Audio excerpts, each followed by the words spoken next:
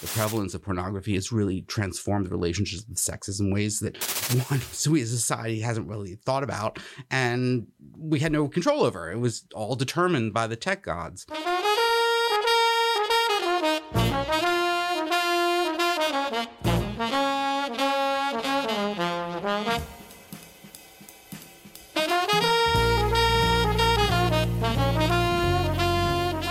Howdy, everyone. Welcome back to Moment of Truth, the podcast of American Moment. My name is Saurabh Sharma. I'm the president of American Moment, and I'm joined by Nick, but he is not here for the intro and outro, but he will be here for the main episode, and we have a fantastic episode for you guys today.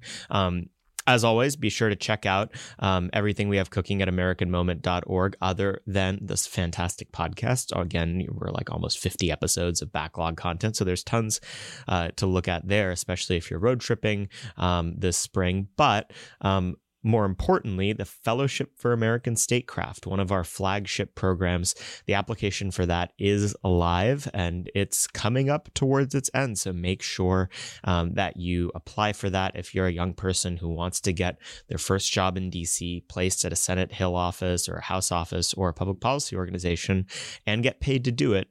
That program is for you. We don't require any establishment credentials, whether it's an Ivy League education or really any college education at all. We're just looking for people who are aligned with us, who are driven, and who want to fight. So that's AmericanMoment.org/fellowship. And be sure to rate and review this podcast. It really helps us out. Share it on social media platforms. We're on a lot of them. We're on Rumble as well. I think we have a Getter account, Facebook, YouTube, Instagram, Twitter. Just be sharing our content. It really helps. On most places you can find us at ammoment.org. Our guest today is someone brilliant, someone we look up to for a very long time. We have on Professor Adam Kandub, who's a professor of law at Michigan State University, where he directs its intellectual property, information, and communications law program. Under the Trump administration, he served as the acting assistant secretary of Commerce for telecommunications and information and the deputy associate attorney general. He headed up something called the NTIA. Prior to entering academia, he worked at private law firms and the Federal Communications Commission, and he was a law clerk to J. Clifford Wallace on the U.S. Court of Appeals for the Ninth Circuit. He has been one of the longest critics of big tech on Section 230, on antitrust. He has been one of the most entrepreneurial and interesting people fighting on this issue for a very long time. He's also a fellow at the Center for Renewing America, a senior fellow there, and is doing great work with our friends Russ Vought, who we interviewed last season on the podcast and who recently celebrated the 1-year anniversary of their organization, as we have as well. So be sure to check out his work at renewingamerica.org. Unfortunately, you can't find him on social media, but we had a fantastic discussion about Section 230, yes, antitrust, yes, but also just more broadly about human flourishing in the digital age and how we actually reconcile these extremely disruptive technologies with a genuinely conservative way of living. There's always some wholesome libertarian bashing poked in there, but also some discussion of ways that we may be able to partner with libertarians in order to really reconcile the existing order, the nexus of private and corporate power that exists, especially in the digital space, with things that we all care about, the thriving of small business and so on. And so be sure to check out the episode. It's a great one, and I think you'll really enjoy it. And thank you guys for listening as always. And so we'll go now to Adam Kandub and Nick Solheim, who will be during the episode talking as well. Thank you guys for listening. We'll go now to Adam. Adam, thank you for coming on the podcast. It's a real pleasure. We always like to start with how people got to the point where they are today. You have very interesting history on the issues you've been involved in and the way that your career has gone. Tell us the story of how you became the person you are today, involved in everything that you are. Well, I started as a lawyer in DC, like a lot of people, and I worked in private law firms and also in the FCC for a while. I'm back in private law firms, mostly concentrating on communications and antitrust law. And then I got a position in academia, and I've been a professor at Michigan State University for coming on 20 years. So early on, I sort of took a different point of view when it comes to some communications issues that became important, such as Section 230. I became one of the few academics that really was very much against what that provision would become, which would become a sort of immunity for the major platforms to deplatform people, and I thought it was a threat to free speech. I think as early as 2016, you begin to see that the Silicon Valley had emerged as arbiters of what is true and good and right in our society, and no one elected them, and they in fact represent a very sort of parochial minority, and that became to me a very important issue. So I began to write about it, and then one day out of the blue I get a call from White House personnel asking me if I want to get involved in the National Telecommunications and Information Authority. And in fact, I have a background in it. I mean, I'm an expert in that sounds pompous, but you are. We grant you the title of expert. Yeah, great. In communications law, I've spent 20 years doing telecom. I'm familiar with spectrum issues. So it was something that seemed really interesting. And I said, sure, I'll give it a try. Why not? And I started out there as deputy, and to my surprise, out of the blue, President Trump revived the executive order on Section 230, and so all of a sudden NTIA became the center of this of those issues at the time. And I later was made acting administrator of NTIA, and then in the last month or so of the Trump administration, I moved over to Justice as Deputy Associate Attorney General. So to kind of lay the groundwork for our listeners who may not be super familiar with Section 230, aside from all the libertarians screaming about it on Twitter, what is Section 230? How does it apply to a lot of these big tech companies? How should conservatives be thinking about it? Yeah, the way libertarians talk about it, I believe it was handed down by Moses, written in stone tablets 2,000 years ago. Is that right? The 11th commandment. Yeah, the 11th. Well, it's really a terribly misunderstood and statute, and I'm happy to talk about it. But also, I think conservatives should remember it's a sideshow, in the sense that it's very important. It should be reformed, but the bigger issue is that we have these huge tech platforms that just exercise a disproportionate power in our society. And that's really the main problem we have to get at. But yeah, but getting to Section 230. So Section 230 started as really an effort to encourage platforms to get rid of pornography. I mean, if you look, it was part of the Communications Decency Act, and there are two parts of it. One of which was declared unconstitutional, but 230 survived. And 230 said, look, if you read the congressional record, there are all these congressmen and senators getting very exercised about pornography. It's hard to remember. In fact, I imagine you guys don't because you're so young. But in the 1990s, it was a horrifying thing that 14 or 15-year-old Johnny could import into his bedroom all the pornography in the world. This was a very different sort of phenomena that people have experienced before, and people were rightly upset. I think they should be rightly upset. I think the prevalence of pornography has really transformed the relationships with sexes in ways that we as a society hasn't really thought about, and we had no control over. It was all determined by the tech gods. So the problem was at the time in the 1990s. Again, this is ancient history for you. Right after they started writing in cuneiform, we had dial-up internet, and this is what the congressmen and senators were thinking about in the age of AOL and Prodigy, and they were walled gardens, if you remember, and they had bulletin boards. And there was this one case that said, look, Prodigy is advertising itself as a family-friendly internet service provider. So they're going to edit all the bulletin boards, take rid of the dirty words and bad words and dirty pictures. And there's one case that said, look, if Prodigy does that, then it's going to be legally liable for the entire bulletin board. So all the libel or defamation or criminal threats, they will be liable for. And of course, the ISP industry didn't like that ruling. So what did they do? They went to Congress and said, get us a new law. And thus they were given Section 230. And Section 230 said, look, if you take down dirty pictures, it's, obscene, lewd, lascivious, extremely violent or harassing, you're not responsible for your whole platforms. And that's what it was about. That's all it was about. It was to say, look, if these walled gardens want to kick out porn, they're not going to be liable for every comment on their bulletin boards.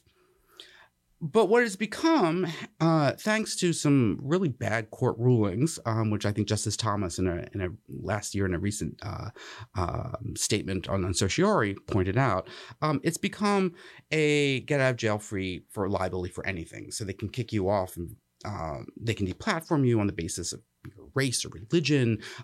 They're immune from civil rights law. They're immune from even contract law, thanks to Section 230. So that has to be reformed. But to me, in a way, that's a sideshow. And, the real more important issue is, can we as a society re-exert ourselves over the central sort of nervous system of our society so we can understand how ideas are being exchanged and make sure that it's truly reflective of American society. So I find that question very interesting, and I'm heartened to hear you zoom out on that, because the conversations in DC often seem so parochial when it comes to just Section 230. And I think that conservatives should care about it, but only insofar as the conversation is about human flourishing in the digital age more broadly. And it seems like that's how you're thinking about it as well. So we had on a fellow by the name of Antonio Garcia Martinez a couple of weeks ago on the podcast, and he, I think, takes he was literally responsible for designing the technology that eventually became targeted advertising, and he essentially had the line that the tail wagging the dog over the last 30 years has been technological innovation, and the story is DC catches up to it. That policy, at least the way that it's made in the United States, really doesn't have a way to either the willingness, capability, or really ability to shape the way that digital technology evolves. Do you think that's true? I mean, can policymakers actually do anything, or does Silicon Valley operate at a clip and a rapidity that the people in this town can never hope to match? Well, I think Silicon Valley operates like all businesses, wealthy businesses, not necessarily with rapidity and clip, but with a checkbook that makes it very difficult to counter. Even as an academe, I go to academic conferences and I look out at my fellow academics, and I know a number of the most ardent supporters are getting nice little checks from Google or Facebook. And of course, if we go in the DC environment, it's even more so. So I don't know whether we have a political economy that can even address those questions. But I do think it's possible. What amazes me is that these questions have never been even asked. So I imagine you gentlemen are not at the age of having kids, or started having kids, or I mean, he may start soon. Yeah, okay, married. Okay. Well, it's something that it took me by surprise. I mean, I have to admit, a failure as a parent, but in many ways, parents are no longer raising their children as those friggin' screens.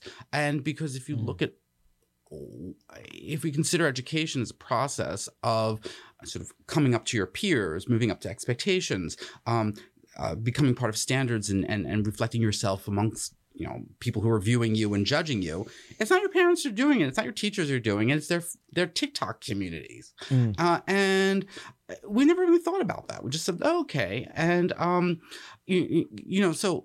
so people like, Jonathan Haidt, who's certainly no conservative, but, he points this out, that they've been profoundly destructive for children. Social media in particular is associated with obesity, depression, mental illness, particularly with young girls and with women and young girls. No, that's young women and girls.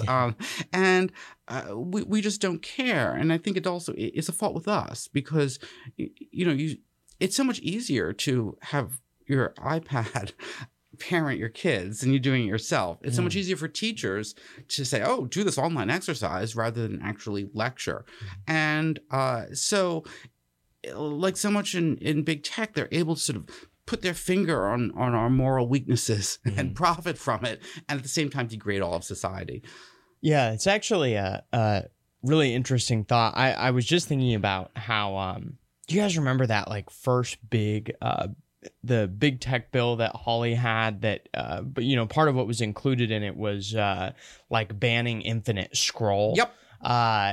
And I remember at the time, I mean, conservatives, like basically as a monolith, almost all of them were against this. I mean, they were like, this is ridiculous. Like, you know, the fact that you should be able to or that you should be able to stop companies from providing you endless content and entertainment is crazy. That's not like conservative at all. And it's crazy for me to like spend time around young people who, because of, you know, the dopamine addiction, can't go for 20 minutes without like scrolling through something. I mean, of course, I'm talking about you, but you know, can't go 20 minutes, and also my wife, but can't go for 20 minutes, you know, without scrolling through Instagram, TikTok, or whatever. And I've been kind of using this anecdote. I know this family that lives in the same neighborhood as my wife and I, and they have 3 kids, and they have this rule in their house that for like during the work week, so, you know, for the 5 days of the week, there's no screens in their household for any of their kids. And then on the weekends, they like watch classic movies together. And I've been using this anecdote with, you know, a couple different like married folks. I mean, my wife and I are recently married, but we have a lot of friends who are married also, some who are just now having children. And the reactions have ranged from, you know, that doesn't go far enough, I want to live in like a Luddite cabin in the woods, to that's barbaric, this is the world that we live in now, you know, children should have that access. And I'm kind of reminded of when, you know, when Burke talks about liberty, you know, he says it's much easier to have complete and unadulterated liberty and freedom than it is to actually, you know, rule. Now he's talking about like, you know, ruling and pushing people towards a prosperous life through government, but I think the same principle applies to households, Our personal right? lives, yes. Yeah. Well, I mean, I mean, there's so much there, and I just on the last point, you're talking about rule of oneself, having discipline, control to focus and concentrate on, let's say, your studies or your work. Screens undermine that ability. They make people need distraction. They make people unable to concentrate, and especially with children, a profoundly negative effect. You know, getting back to the Hawley bill. Yeah, I remember the reaction to it, and I remember reading it and thinking this is probably one of those forward-looking bills ever, you know, introduced, because it recognizes that yes, there are profound behavioral consequences of our interaction with screens. And we don't really understand that. Getting back to your point, Saurabh, about how, you know, can we catch up with technology? That's an area I don't think we have. We don't really realize how our relationships with the screens has transformed who we are. And I think because there's no control group. There's we just no control. decided to deploy this en masse across the entire globe. Especially on our kids. Yeah. Maybe the Amish. Maybe the Amish. Well, right, precise. But you know, it's funny. You think about the Amish, and I'm from actually suburban Pennsylvania, the exurbs of Pennsylvania, Philadelphia. So I know a little bit about them, and you know, they're very thoughtful. So, for instance, when they had issues with actually a genetic syndrome that they had to sort of deal with, and you know, do with sort of figure out who was carrying it. You know, they were very welcoming of genetic science to figure out what was going on. But they sort of realized, look, you know, this sort of technology, whether it's television or motors or whatever, disrupts our culture, which is really the most important thing, which is bringing up kids to be like us. And we never have that thought at all. We're just like, oh, it's new, it's cool, yay. And I think it's very, very worrisome. And one last thing, getting back to, you know, conservatives and libertarians, you know, if we're honest about screens, they really disrupt all of those basic assumptions that we all get in microeconomics 101. You know, the clever kid in the class goes, well, you know, Professor, well, if utility is the measurement of all things, what about drug addicts who get utility from drugs? And then, you know, oh no, well, we won't worry about that. Oh, you know, Professor, well, you know, I may engage in this activity and I may enjoy it for 2 hours, but or 4 hours, but at the end of the day, I'm unhappy. Oh, don't worry about that. Utility is measured by consumption. We don't worry about happiness, things like that. And screens present those issues in a real way. And conservatives, are still in this old-fashioned libertarian framework where it's just like, well, if you're using it and you like it, and it's making people money, it must be good. I'm like, well, no, it's not. Yeah, I think we've seen a lot of that with like the porn debate. I mean, you brought that up initially, and I think there's social media and basically how it's melting our brains. I think I was kind of skeptical about this initially. I mean, when Hawley had this bill, I think it was 20. Well, he got elected in 2018. Yeah, so I think it was 2019. I was a little skeptical at first, but for the last year, I've not had any social media apps on my phone. I just got rid of them all. And you're much happier, and you lost weight, and seriously, you're training for a marathon. So I actually lost in 2020. I lost 70 pounds. I got in shape, started reading. I read like 57 books last year. I mean, it was crazy. But the thing that I notice is, when I log into Twitter on my desktop, the next day I always like have a headache. I'm not like used to the dopamine anymore. Right. And so like last night, I was scrolling Twitter on my iPad too late because of, the Russian-Ukrainian war. And this morning I'm like, man, I just feel like garbage. I didn't sleep well. I don't think I realized how, how much of a sway and power these social media companies have over our wellness. Yeah. So in your mind, what are some like practical solutions aside from, outright banning infinite scroll, which we've already talked about a little bit, but that people can kind of reintroduce some kind of normal wellness into their lives? Well, from a legislative perspective, I think the first place to start is with kids, because I think that's a place where legally we have the most ability, because there's a First Amendment exception for them. But one of the most basic things, something I've been working on at the Center for Renewing America, has been, I'll be very practical here. Mm-hmm. The so-called Children's Online Privacy Protection Act, and it has to be one of the worst statutes ever passed by Congress, because it does the opposite. I mean, the best title of Well, okay. I mean, that's a very competitive title. But I mean, I was gonna say there's been a lot. Yeah, there's been a lot. Okay, so maybe it makes a short list. But I mean, the idea is that. When was this passed, by the way? This was in 1998. Okay. And the idea is that online firms should not be collecting information about our kids without our permission. And they do it all the time. Didn't work. It didn't work. Well, because it did the opposite. Essentially, it created this incredibly high standard for liability. It said that they could track. It only applied to children who were 13 and under. And then, of course, it then preempted all state laws privacy laws that could be used against the platforms. So it did the opposite of what it purported to do. It didn't protect children's privacy. It, in fact, made it impossible to protect. And so, a requirement, for instance, that, no social media company can have an account with a minor without, a signed notarized statement from their parents, which Facebook shall keep on file for inspection. I don't recall that being a requirement when I made my Facebook account. Yeah, exactly. I mean, but I mean, if you talk about a serious policy response, it's saying, look, hands off our kids. You don't.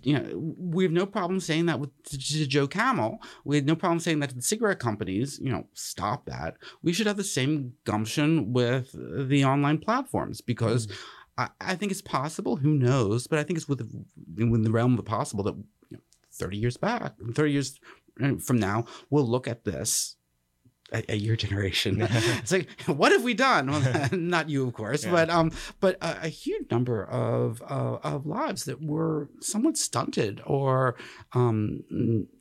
not led as happily and completely as possible, because they have been wasted on these ridiculous apps. Yeah, I mean, brain chemistry is plastic, but only so much, right? And so, on the pornography topic as well, I know that one of the big statistics that people, child psychologists and such who look at this sort of thing is sort of age of first exposure. And if you can delay that as much as humanly possible, the benefits for children's ability to pair bond, to have healthy sex lives, to lead normal, well-functioning lives is dramatically improved. And it's relatively marginal. Like if you can just increase it from 10 to 13, you can see dramatic benefits, especially when it comes to prepubescent exposure. And I can't help but wonder, is technology addiction very similar to that? I was very lucky that even though I basically grew up, I was born in 1998. So when I was a child, it was essentially a choice that parents could make. Either your kid could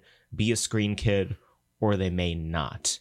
And I really, screens became a much bigger part of my life by the time I was a teenager. But before that, they really weren't. They were this part of my life. They weren't all of it. And I thank God every day that my parents had the wherewithal in order to do that, both when it came to the big screen in the form of television, the smaller ones in the form of video games, and certainly when it came to cell phones and such. But that's the last generation that's going to have that differential. And I know kids that are just a little bit younger than me who the iPad was practically the pacifier. And that's one of the most, look, I don't want to, publicly criticize parents in public who are, parenting, it's, God bless them for having kids at all, because that's not even a given these days. But when I see like, a screaming child iPad, like that being the answer, just seems inappropriate. And so when it comes to delaying first exposure, unfortunately, for digital technology more broadly and the addictive cycle of digital technology, it seems much more complicated than just the narrow question of porn. It's how do you prevent children from being exposed to these dependency pathways that technology companies have essentially monetized systematically over the last 10 to 15 years. What would that look like? Because it's not just, I mean, at this point, the 13-year-olds don't want a Facebook account. What would it look like more broadly when it comes to digital technology to have a regulatory regime and a legal regime that actually protected kids from whatever the analogy to first exposure would be in this case? To be honest, I'm not quite sure I know. Certainly having accounts for social media, as you point out, most kids today don't want Facebook accounts, but I think they want Instagram accounts. Maybe I'm wrong there. I don't know. You guys can. They do. The TikTok's the actual TikTok, which we'll get to in a second. Which is back into the NTIA, which is something we tried to kick out of the United States, which would have been a great thing. But oh well, that was blocked by a federal judge. Thank you, judiciary. But it's a problem that requires thought, and nobody even is thinking about that. I mean, fundamentally, it is parents' job to make sure that these devices aren't in their kids' hands, or if they are, that they're monitored. But it has to be a social phenomenon too. So, for instance, I remember a conversation I had with a teacher and for my youngest, and the question was, should we get a fifth grader an iPhone? And her position was, well, yes, you should, because everyone else has it, and they will be socially isolated. And she won. I didn't want a socially isolated kid. It's burden enough having me as a dad. So, but that's a problem. I mean, that is a problem that is becoming expected in our society. Schools require it in a sense because I think the whole online movement in schools has been a disaster. I think learning through screens is terrible. And I think the teachers union loves it because it makes things easier. Administrators love it because it makes things easier and gives them more power. But of course, that's not what education is about.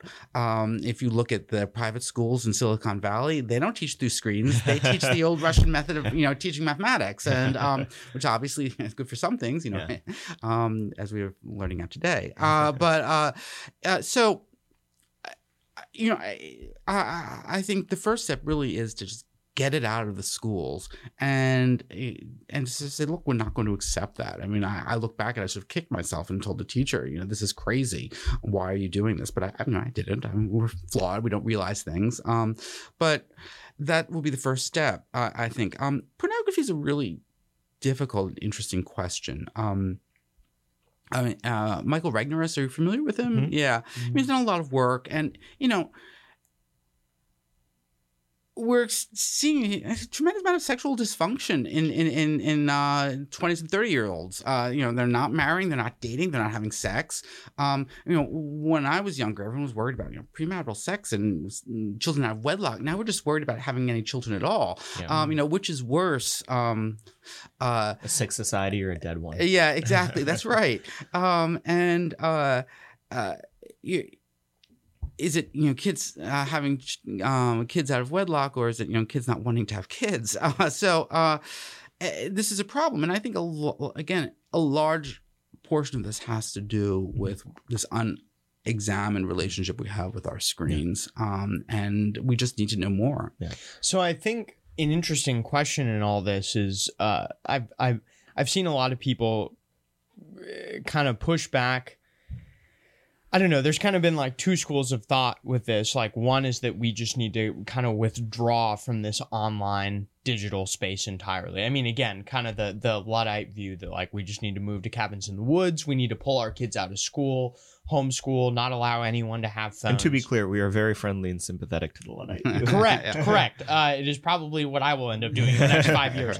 But then there's also, some of the more people who are more on probably the realist or more like optimistic side of these things that say like we have to find a way to like live in balance, because if we just retreat from this digital sphere, I mean, it'll just go to hell and anarchy, and we'll be our little small communities in the woods, but our country will still be going to hell. So what do you like? How can conservatives be thinking about how to create a digital world that's balanced without fully just retreating from it entirely?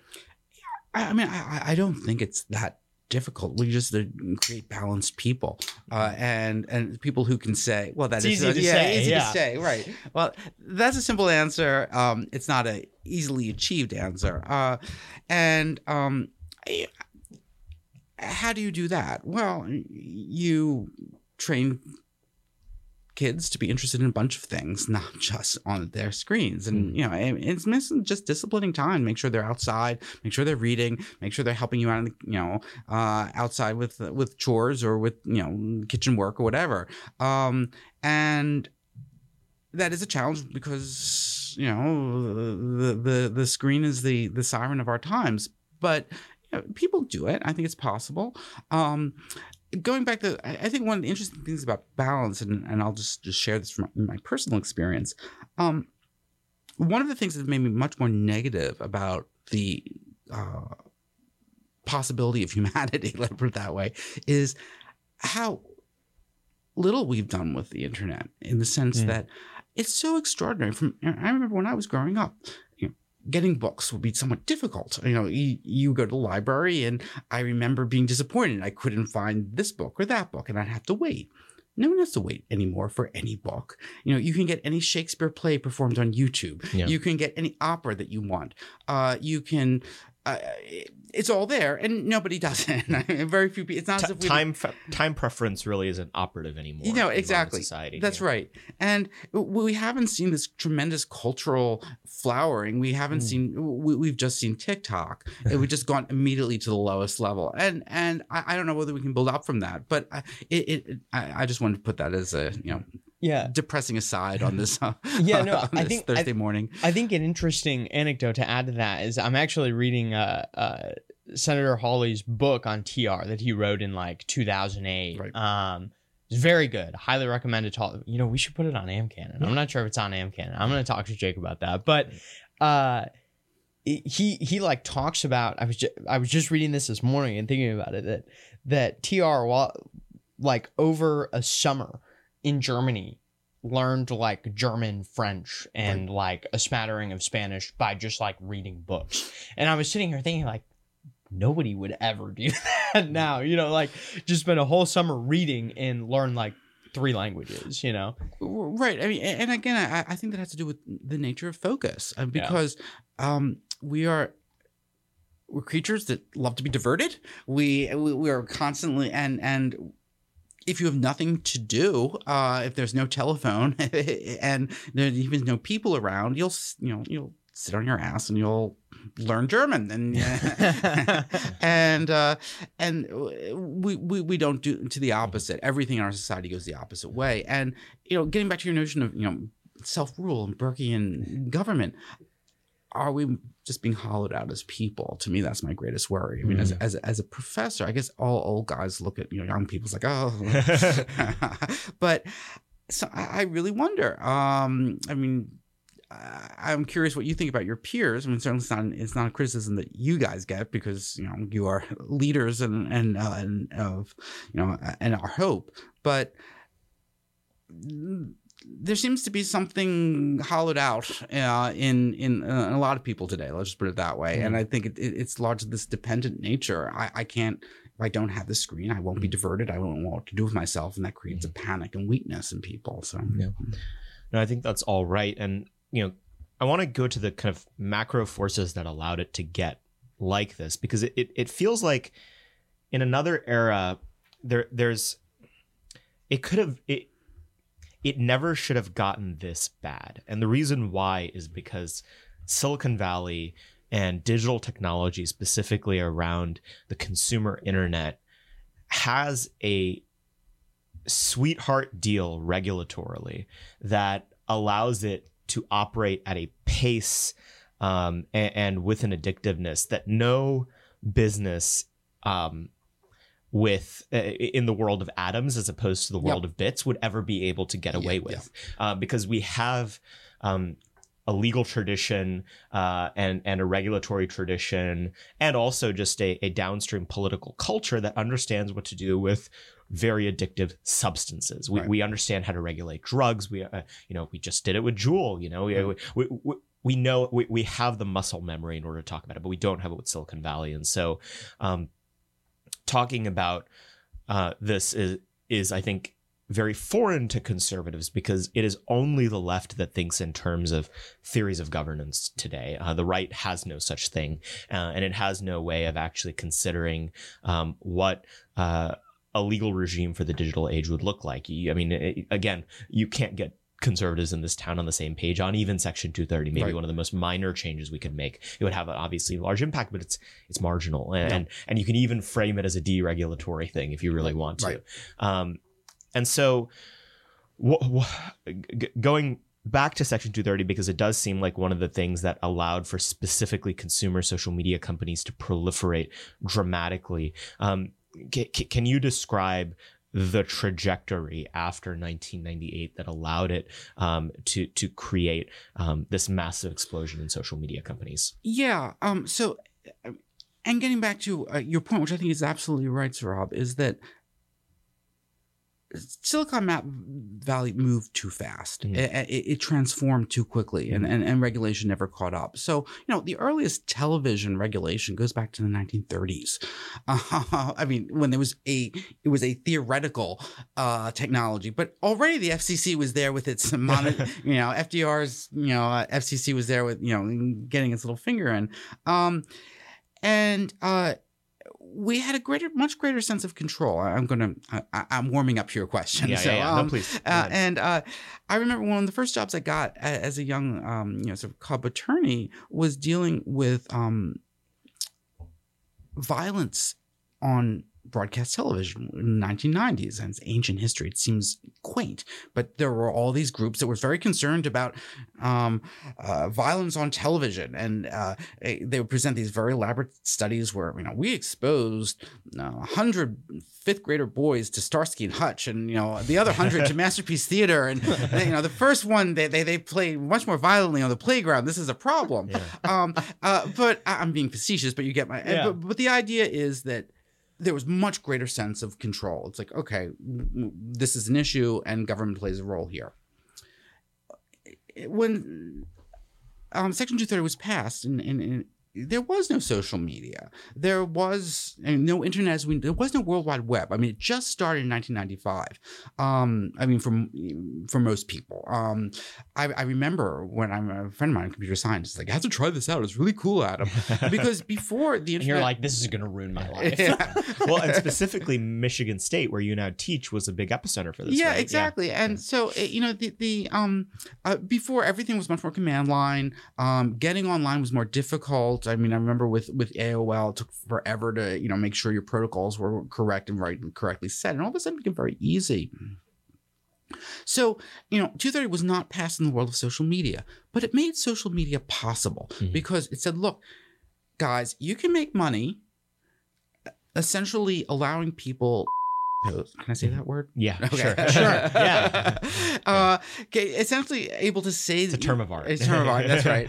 And say nasty things about people and gossip and bring up all the black of their id, and you don't have any liability. And this was unique. And practically speaking, from a business model, I have tech friends that have used the term tech in a pretty interesting way. They say really what defines a modern tech company, especially in the eyes of venture capital and financiers, is having a cost per customer acquisition of essentially zero, because the customers are your product essentially. Right. And so these companies didn't have to produce anything. They just had to attract people that would then produce the things that make them valuable. And that's very different than the way we traditionally think about commerce. And yeah, please continue. Yeah, no, exactly. People never sort of, you remember the old AOL and Prodigy, you paid for the subscription. And all of a sudden... We don't remember. Well, yeah, okay. Your parents paid for the subscription. And all of a sudden it was flipped and nobody even realized that, okay? So we went from a subscription to essentially broadcast television model before anyone could even blink an eye. And then all of a sudden, we had social medias that could exercise this incredible power. So you're right. It simply moved too fast. And I mean, to me, one of the most disturbing parts about it is that, it's moved so fast that it's really sort of taken away the ability to respond because it's so rich and because it controls so much of what happens in the city right now. Yeah. So, well, I think a very interesting part of all this too is the difference in internet and technology use between the generations. So, you're talking about this kind of so my parents met on AOL. Romantic. living in different states back when the internet was just chat rooms. That was it. My mom, I think, was 16 and my dad was 17. She lived in Arkansas. My dad lived up in northern Minnesota, and so they met online, but then they switched to phone calls and they called each other for 2 years and got married. So there's 19 years between me and my mom and 20 between me and my dad. And the way that they use the internet, and my dad was in IT for years. My parents are missionaries now, but the difference in the way that they use internet and the way that I use the internet or that my peers use the internet is insane. I mean, they met on it, but they're using it to go back to college and get a seminary degree. Whereas we're, as you said, posting on on TikTok or on Instagram or in my case on Twitter. And it's just insane to me that it's moved so fast. I mean, you were talking about earlier, Saurabh, people a couple of years younger than you just have a completely different outlook on technology, how the role that it's played in their lives. C.S. Lewis has this quote about society creating men without chess, right? There's a Greek word for it. I forget something. Yes, exactly. Yeah. But I almost feel like that's what we've created. I mean, men, as leaders of society who are not capable of, because everything is brought and served to them, through the internet. Men are not used to having to go and get things anymore or to attain a certain amount of, I know I'm just ranting at this point, but obtain a certain amount of power or strength to be able to go get certain things. I mean, now you can just drop ship things on Amazon to make $1 million a year or whatever. Right. No. I mean, I think that's, I think that's a profound point in the sense that one, not only does it make people weak, but it makes people demanding of their authority, whether it's Amazon Prime, whether it's their online professor, whether the idea is I just sit here and things should come to me, and when they don't, I get angry. At the same point, it makes people fearful. That's why people are entirely willing to like shoot Canadian truckers in the head because their Amazon deliveries are getting delayed. Well, there's a flip side. There's a fear to it because I'm not a particularly good mechanic, but the older cars, if something could go wrong, it could be fixed. I think maybe. I mean, certainly. But newer cars, I can't do it. I mean, I don't know what the hell is going on there. And I think that's a sort of metaphor for all of society, in the sense that we don't have a sense of control or skills or control. And I think that goes to the idea of manliness, because I mean, I think notions of competence and that's one of the things that men like to pride themselves. We can do this. And an online environment, it's like, no, you're totally passive.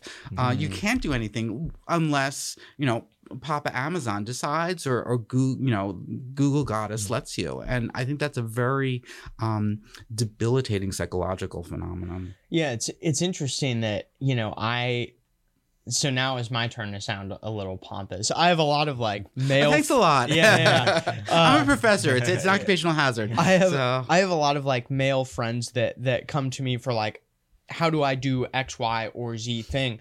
Because I grew up in the third world most of my teenage years without internet or without a cell phone. I mean, I worked on a hog farm, and so and I worked with my dad on like a hydroelectric power plant. So I just learned like how to do little like physical things with your hands. And it has been shocking to me over the last couple of years, especially in DC, where everyone's hands are soft and they give weak handshakes, where they don't know how to do anything, much of anything, because all they've had to do is type on a computer screen. That's right. And that's it.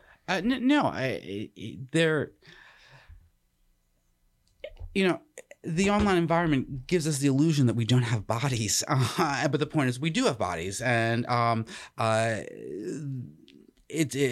it's most obvious in things like sexual relationships, and the screens are disrupting that because you just look at the numbers and they're very discouraging, and that of course leads to unhappiness because we're connected beings, and the numbers for mental illness for teenagers and people in their 20s and 30s, the numbers of people that are on pharmaceutical, psychotropics, it's insane from my perspective. And it's one of these it's just not examined. And I think there's probably a real connection between that sort of dislocation of self. So the most extreme example of this, and really it seems like the apex of the worst of what social media has to offer appears to be TikTok. Can you walk us through a little bit of what makes TikTok unique vis-a-vis these other platforms, and then specifically the fight during the Trump administration to potentially solve some of those problems and why it ultimately failed? Well, TikTok is a frightening thing. Why in the world do we want, a company that is essentially run by the Chinese Communist Party collecting information about all of us, particularly our children, encouraging them to waste their time when they could be studying? And why would we want this? If this were the Soviet Union, if this were Putin's thing, I'm sure everyone would be against it. And I think that was one of the really great things about the Trump administration. He saw that the true strategic threat to the United States and the entire Western world was China, and actually was willing to take some steps to do something. And it's unquestionable that TikTok is used to get information about American society, and that this information, like virtually all information by Chinese companies, is shared with the government. We were totally within our prerogatives to ban it. Of course, social media companies appealed this to a liberal judge in California, and these orders were thrown out after a huge amount of work and effort. What can one say? It's just, where are our priorities as a nation, that we're getting situations like this. But yeah, I mean, I look back at it and I think of the work that was put into it. And it's very discouraging. I'm not going to lie about that. Can you describe a little bit concretely what the mechanism that the Trump administration was pursuing and what exactly they were trying to get it to do? Because to me, this is a perfect, it actually may be, I don't know what the long-term view on this is going to be. I think it may be one of the biggest failures or missed opportunities during the Trump administration, because it may have been the last opportunity to prevent. I mean, TikTok is now the #1 website in the world. It surpassed Google. It was number 7 last year, and it was, or 2 years ago, and it was #1 last year. And so there was a real opportunity in 2020 to potentially do something about this. So what was the exact mechanism that the Trump administration was pursuing in order to rein it in and to ameliorate some of these concerns? Well, it had to do with certain statutes which essentially allow the federal government to prevent foreign entities that pose a threat to national security from getting information about the United States, about U.S. citizens, essentially, broadly speaking, anti-espionage statutes. It did require sort of pushing the boundaries a little bit and using it in a new way. It required coordination amongst various treasury and commerce and various aspects of government. But yeah, it basically goes to statutes that prohibit foreign interference in American society and essentially hostile countries from espionage, really. I mean, I'm not using it in the technical term, but essentially that was that. And so there was, in the Trump administration, there were, it was, WeChat and TikTok. There were extensive efforts to essentially say, look, you can't offer your facility here. And it's like, sorry, it just like China does not allow Facebook or Google in China, we're not going to let you offer these platforms because they're used primarily to obtain information about U.S. citizens and you're a hostile power. This was not, and so it was passed and went into effect for like 6 hours, and then Silicon Valley and their high-priced lawyers got a injunction from a California federal judge, and then of course the Biden administration dropped all of it, and just, we're not interested. Too bad. Go ahead, TikTok. And the Biden administration could have continued the litigation. It could have pursued the orders. It just dropped it like a hot potato. And it's just essentially saying, China, come on in, welcome. And I mean, I won't mince words. It's one of the most depressing consequences of the election. One of our former guests on the show, Terry Schilling, has posted some on Twitter about how, like, he's on TikTok, which I think is deeply unfortunate. But he posts about how frequently, I mean, he's married, he's a dad, but was posting about how frequently just like random extremely sexual content shows up on TikTok. And I was seeing another article about this too, that shame on me for reading an article, but that the amount of like sexual content that's getting, and like almost like borderline pornographic content getting recommended to American users is just increasing and increasing. And I think this is an interesting concept, especially juxtaposed with China's kind of resistance against some of the Western cultural malaise. I mean, what do you think about like are Chinese users allowed to see some of this like pornographic content? Do you think it's something they're specifically trying to do to hurt the West, or is it just we're really messed up and so the algorithms are making us more messed up? No, I don't know what it's actually like in China, but what you read is that Chinese children are prohibited from, is it 3 hours a week of video games? They have a surveillance web in which everyone is carefully monitored as what they watch, and they are very, very concerned that how the internet is affecting their children. Do I think that they're playing a game of trying to of cultural pollution? I think it's very possible. Why wouldn't they? I mean, if you believe that you are, if you believe that you are in like I imagine the Chinese Communist Party does, that they are in an adversarial relationship with the rest of the world, and they would like to become top dog. Of course, let's weaken the moral fiber of our enemies, and that's a very effective way.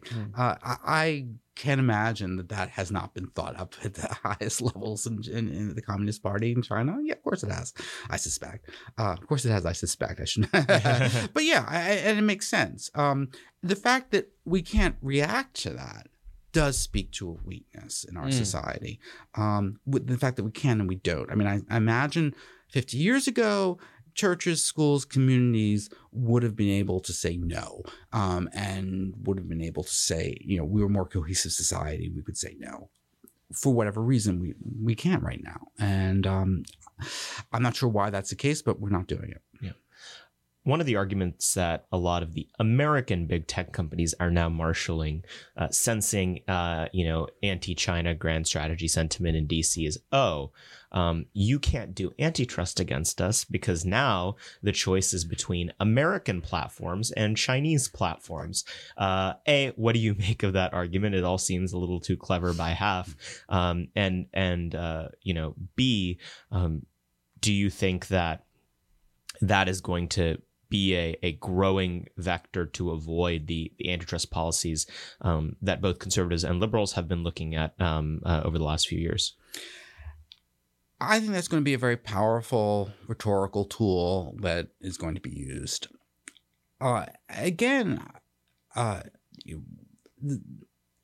It's not as if Google or Facebook is a really important provider of defense technology. Essentially, it's a telephone company. Yeah. And furthermore, it's a telephone company that so what if we're not the world leader in social media? I mean, I think there's other technologies that and other pursuits which are probably better for us to be in. I think one of the real problems we have right now is that Google and Facebook are sucking up our brilliant engineers. I mean, they should be going into material science. They should be going into precision engineering. They should be going into nuclear, God forbid. But yes, no. Instead, they're doing emoticons on Facebook, and I'm fine with saying I don't think it's a horrible Diriges thing to say. Like, look, we have enough investment in social media. Let them be eaten up by TikTok in at least not in this country, but in Europe. I don't care if the Europeans are watching TikTok or whatever. And that's fine. I mean, France just said no to Facebook. And with Germany, it's not the end of the world. And I don't think that these are industries that we should fall on our swords for. In a way, I think it's destructive to have them so rich and so powerful that they're actually sucking up talent that should be going elsewhere. So walk us through what is the theory of antitrust, of breaking up these tech companies that you believe in, and how could that process in a stepwise way be done over the next couple of years, and ideally under a Republican president and conservative governance, but even maybe without it? Right. Well, first, I mean, I will say, as conservatives, I think the first issue is the type of legislation that Hawley presented and it's now in Haggerty has as well, that we have to have protection of conservative speech on the platforms. I think that's first before even we get to antitrust, because if we don't have that, we're just going to be crushed. We will be silenced. We will be marginalized. So I think some sort of requirement that the platforms stop their discrimination and censorship of conservative voices is essential. Second, I do think we have to consider antitrust, and that's going to be a science, and that's going to be difficult. I mean, I think that a lot of them do have to be broken up, certainly. And in a way, I think, and I know I sound very old-fashioned in this, but in a way that sort of protects small businesses. I think the Republican Party's future is with small businesses. So, for instance, Amazon, let's break up its sales platform from its distribution platform. And now I know, I mean, the missiles are coming over from Bezos' mansion right now. But you think about. I think I talk about Google and the social media platforms. I will, but you think about a technology which is wonderful. We all love it. Okay, we all love Amazon Prime. We all like getting that crap, but it's been so destructive toward just the basic fabric of life because people don't go to stores. They don't see each other, and as well as essentially totally destroying a gazillion American businesses. Now, of course, the economists are going to say, well, everybody's happy, fat and lazy, sitting in their homes, and that may be true, but at the very least, it may be true, but we could still have a type of antitrust solution where Amazon isn't sitting on all the retailers with all of the data and then saying, oh, you're a successful retailer, now we're going to have a special deal with you. And that's a problem because essentially it crushes all innovation because that if you're a clever retailer, you have a new idea, all of your rents will essentially be extracted by Amazon. And, we want to protect little guys. And I think that as we move, as conservatives, find a place in antitrust, I think it has to be with protecting small businesses. And, the people from AEI and our libertarian friends who will say, oh, it's so wasteful. It's like we have to say, no, there's a social benefit for people engaged in creative capitalist activity, which is an externality, a positive externality that we should encourage. So I think that's first principle. Second is,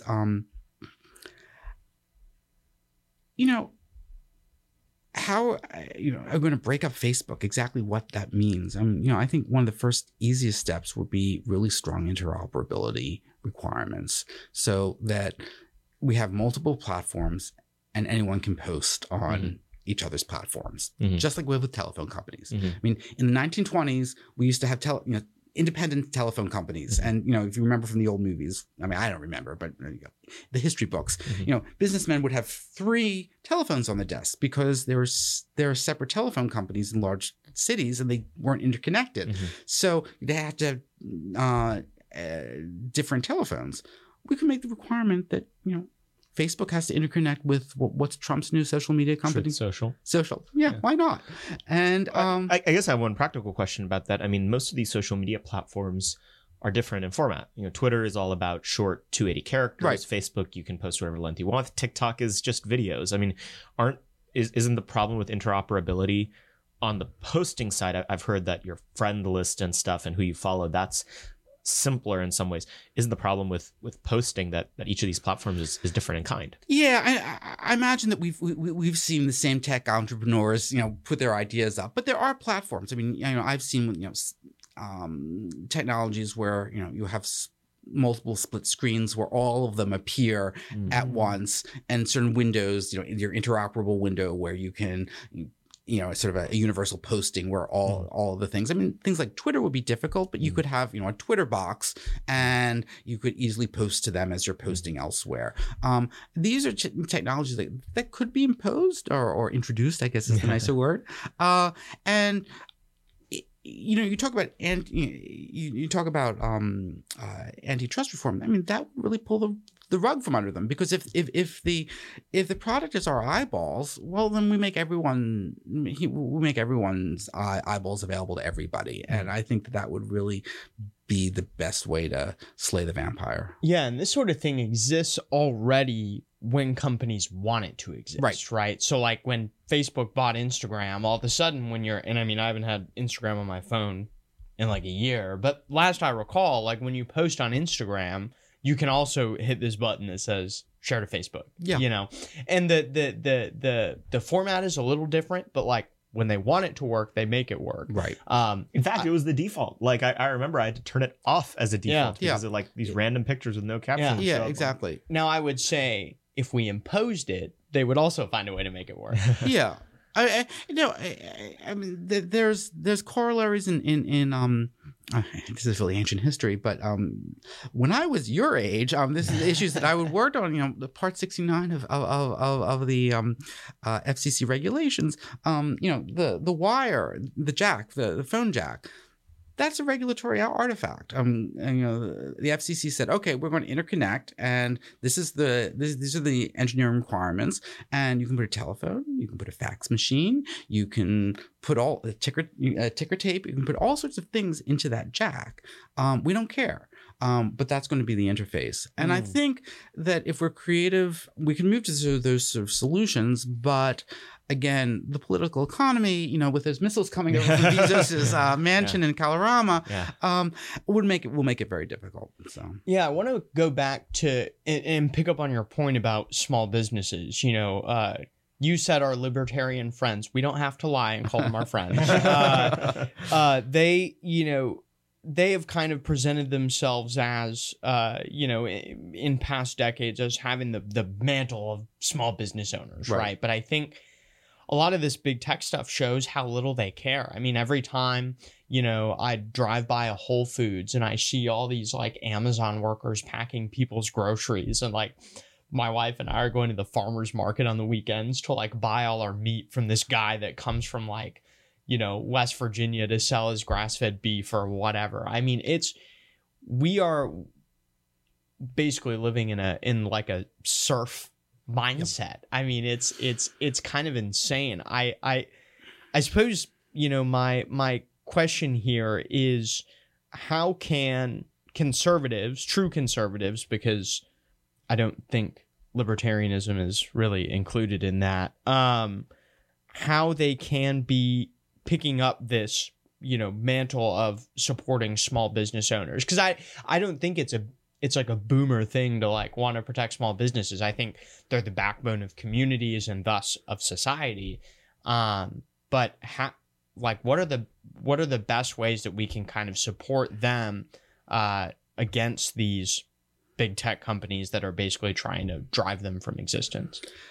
Well, one is a more serious antitrust, and that requires us as, you know, real conservatives to get smarter on it and more intelligent, because they do have the, you know, intellectual advantage on us, and they've just bought off more law professors. Yeah, well, well, yes. I mean, at some level, I mean, that means that we have to work hard and make sure that we get briefs to appellate judges to get some of the really bad ideas out of their heads. That's number one.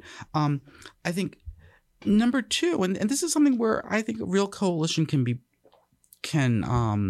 made, is that, you know, when I look at what goes by the name of libertarianism in the city, it's really corporate libertarianism. And hedonism. Yeah, exactly. That's right. It's sort of like Christopher Lash's The Revolt of the Elites. It's sort of like, you know, we can do whatever we want. We don't care if everyone else is on meth.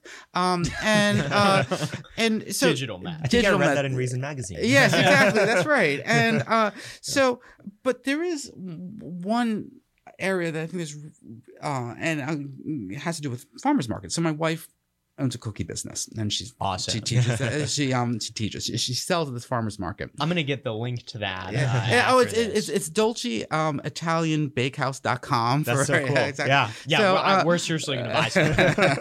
And the regulatory requirements, and this is something very dangerous. The regulatory requirements for small businesses are much, much harder to bear than for big businesses, because they can't, of course, spread the cost of compliance over all their customers.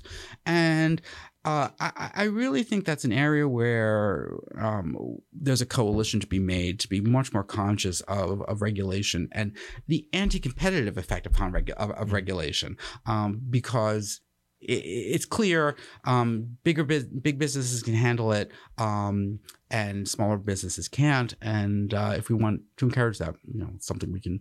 But again, most of what goes by the name of libertarianism in this town, I think, is more corporate libertarianism, which means, more beneficial policies for huge corporations. Well, and also like concern trolling. So like, I mean, they've gotten really blatant over the last few years, but it's very rare that even the corporate libertarians in this town actively champion themselves as the defenders of these giant companies. They usually say, oh, the reason we need Section 230 is because it helps small businesses. Your forum on your small news site can't handle actual moderation requirements, et cetera, et cetera. Now, if you look at where all their funding's coming from, and if you look at, the way they immediately just start laughing the second you try to create alternatives to these big platforms, you realize, oh, okay, you guys are just oligarchic sops. But, a true desire to support small businesses in kind of a Jeffersonian way would be a way that maybe a more folk libertarianism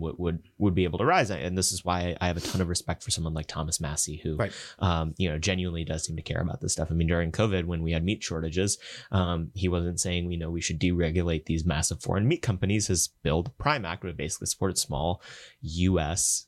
beef producers. Great, awesome. The one good libertarian in Washington. But Hamilton behind you is cringing that you reference Jefferson. Yeah, I know. It's fine. I mean, basically, what these libertarians are for, they're like for libertarianism for Fortune 500 companies and like serfdom for everybody else. That's right. Like it's not actual libertarianism. Right. But anyway, right. Adam, thank you so much for coming on the pleasure. podcast today. A lot of fun. How can people keep up with your work and read and your more? wife's cookie business? Yeah. Well, actually, she's on sabbatical right now. She's spending more time on our domestic cooking, from what I hear. So I'm very happy with that. But actually, she'll be back at the Okemos Farmers Market in Okemos, Michigan, in the spring. Yeah. So any of your viewers are there. But the website DolceItalianBakehouse.com. Look on SSRN for my articles. I'm not on social media. I really dislike it. And so that's the only thing I can say. Download my law review articles. I know that sounds the most boring thing in the world, but I don't do social media. I don't like it. And I'm sorry. So yeah, wonderful. Well, thank you for everything that you do, for being the wealth of knowledge that you are. And thank you for coming on Moment of Truth. A real pleasure and honor. Thank you. Adam really is pretty brilliant, or Professor Kandub, as I am tempted to call him, although he insisted that I call him Adam. As always, you can find everything about what American Moment is doing on our website at americanmoment.org. If you found this tech stuff interesting, there's a ton of other stuff we've posted, podcasts, essays, YouTube videos, short pieces on this topic. And at this point, we've probably had 5 or 6 guests that have just talked about this tech issue. It's something we're certainly focusing on. And if you're looking to think more about it, to read more about it, to listen to more about it, you can always find more about that on americanmoment.org. And if you're looking to actually get tangibly involved, americanmoment.org/fellowship. That's where you can apply for the Fellowship for American Statecraft. That's our flagship program where we pay young people to get their first job in Capitol Hill or at a nonprofit organization here in DC. I've gotten hundreds of applications already, and we hope that you'll be one of them. We're not looking for the establishment credentials that everyone else is. We're looking for talented, capable, hardworking people who want to get into the fight. As always, please make sure to rate and review this podcast. It really helps us out. I know that you probably hear that on tons of podcasts, but thankfully a lot of you, hundreds of you, have stepped up to do so. Here, let's get to, 1,000 reviews this year. That'd be awesome if it could happen. And we're publishing this podcast on all sorts of platforms, Facebook and Twitter and YouTube, obviously, but also on Rumble and Getter and other places. So wherever you prefer to get your podcasts, or if you want to see our lovely mugs, you can go onto the video platforms. Be sure to check it out, repost the clips we post and everything. At ammoment.org is usually how you can find us on basically any platform. So thank you guys as always for listening, and we hope you'll join us next week for another episode of Moment of Truth. Moment of Truth is an American Moment Studios production filmed at the Conservative Partnership Center. Our podcast is produced and edited by Jake Mercier and Jared Cummings. Our intro music is A Minor Struggle by Ryan Serenich. Don't forget to like and subscribe on all platforms, and you can go to AmericanMoment.org to learn more.